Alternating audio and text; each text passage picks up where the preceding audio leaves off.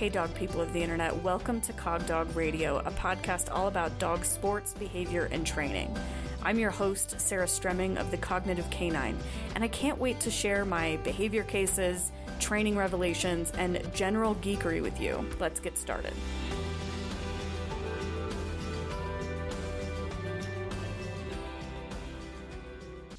All right, if you've ever said that your dog's issues were due to them being a baby dog, then this episode is for you.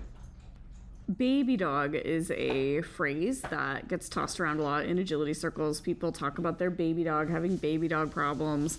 What they mean is that their dog is young and inexperienced, and so that stupid thing they did in the ring is due to them being young and inexperienced.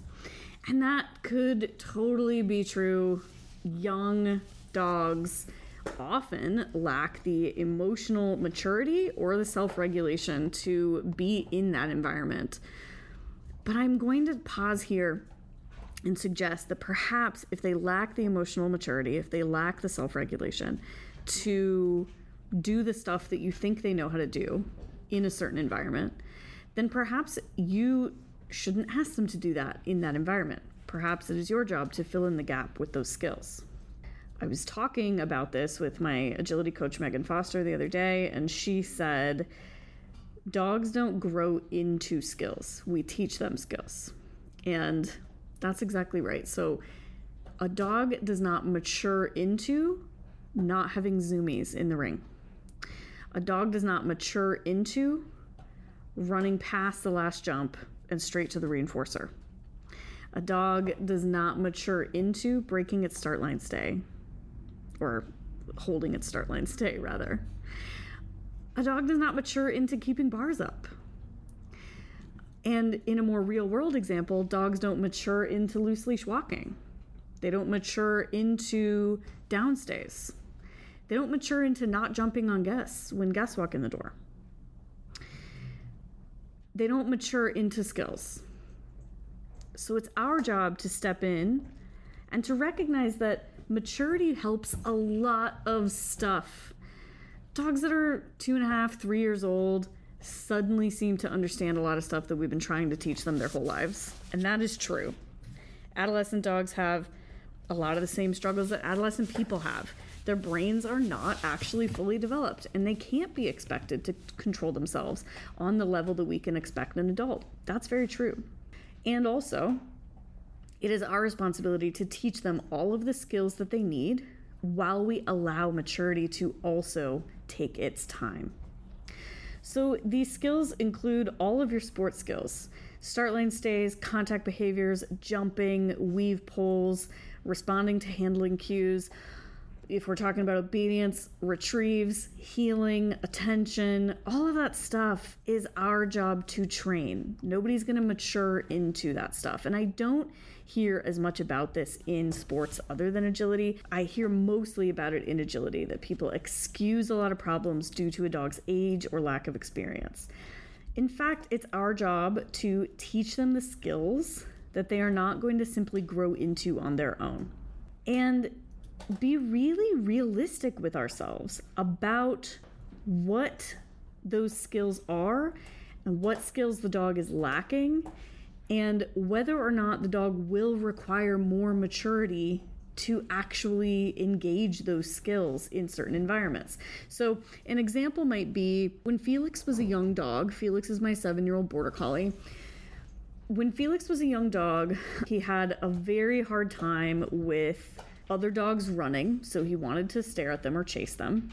Very normal thing for especially a young border collie or a border collie of any age to want to do, is to stare at or chase something that is fast moving, and that does include other dogs. And I have news for everybody. There's a lot of fast moving dogs in dog agility, and so Felix had also had a hard time just walking into an agility trial. There were dogs running, there were noises, it was chaotic. Basically, agility trials are really just major sensory overload, and he experienced that sensory overload, and he would just leave brain matter on the wall if I tried to walk him into one of those environments. And so he needed both the emotional maturity to show up and self-regulation to show up of an adult dog, and the skills that I taught him to be able to cope with the agility environment. So he did not mature out of any of those problems. But I did not enter him in trials until he was capable of responding to me in a normal way. So responding to cues with a normal latency, taking reinforcement normally. When he could do those things within the trial environment, then I started to experiment with trialing him. And I didn't do it until then. And he didn't start trialing in earnest until he was about 3 years old.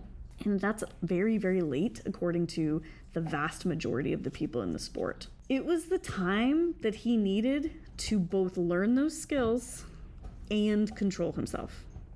So both of those things were happening all the time. He needed to have an adult, fully formed brain in order to access his skills in that environment. And I needed to teach him those skills. And when I tell you that the dog can do a downstay next to me, ringside, without being constantly fed at an agility trial, before and after his run, that's not something he matured into. That's something I taught him how to do.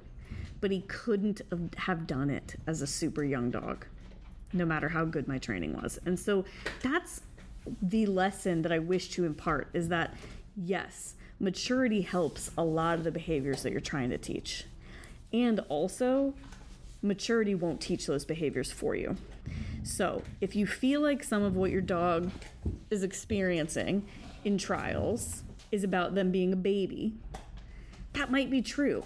But think really hard about what the actual skills are that the dog is lacking and make a plan to train those skills, because it will take you time to train those skills, and the passage of time happens to be how maturity gets here. So then you're addressing your problem from both directions, and you will hopefully arrive where you'd like to arrive in a more reasonable time frame than if you just waited for the dog to grow up. All right, and I've got a few Patreon questions for you. This one comes from Lauren, who writes, my question is about radius work. I have a 13-month-old male intact golden retriever who is pretty good off leash. When he hit teenage land, his recall became a little less consistent, but still pretty good. He always gets paid after a recall. What is most concerning is that his radius relative to me has grown outside of my comfort zone. I try not to recall him unless I have to. These are his decompression walks after all, but he gets so far away, up 200 to 300 yards at times, that I need to recall him. And if I don't recall him, he will come back on his own, but I'd prefer he not get that far away from me before he decides to auto check in. Do you have any tips to encourage him to stay within a smaller radius while still letting this stay his decompression time? It seems counterintuitive to me that he should have to keep his brain on me to stay close while turning his brain off to decompress, but this is becoming a safety issue. So Lauren, I 100% need my dogs to keep their brain on me while they decompress if they're going to be off leash, because this is how they're going to be safe. So they do really need to be trained to stay close to you. And I don't want you to worry about the dog losing out on decompression time because they're being trained to stay close. You've trained a recall and you've used reinforcement to do so, positive reinforcement to do so. And that tells me that you're familiar enough with what reinforcers are going to be worthwhile to this dog out in the world that you can also shape a tighter radius. What that means is that you are going to be paying for a lot of check-ins, and you're going to be paying for them really, really big. So you are probably going to use a much higher value reinforcer than you would expect to for check-ins. Like you might give kibble for check-ins and steak for a recall. I want you to give something equally great for check-ins. I want you to give steak for check-ins, and then have something surprising like goat cheese or something for the recall when you have to use it. The key to not needing to recall, because I agree, I don't want to recall them, is them keeping a tight radius. So I focus a lot of my efforts on shaping that tight radius with very high value food if I need to up front so that they never get that far away. Also, don't let him get that far away.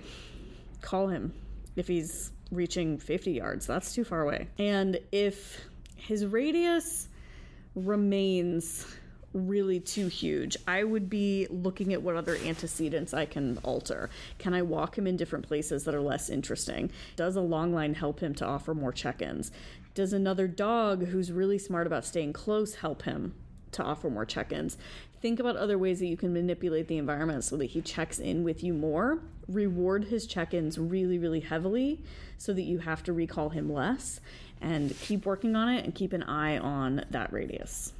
Next one comes from Janine, who writes, what to do when the anxiety-causing antecedent can't be changed. My no longer feral, but still very spooky 2-year-old rescue border collie hates going through thresholds. The narrower, the worse. Being a border collie, she can be both fearful and have bad cases of FOMO. So that's kind of slang for fear of missing out. So usually that means frustration about being apart from the action. Just as an aside, Janine goes on to say, whenever I leave the house with other dogs, her tendency is to speed through any doorway in a dead run. Almost all the time we leave the house by the back door, which goes into the yard, but I can't really widen the doorways in my house or elsewhere.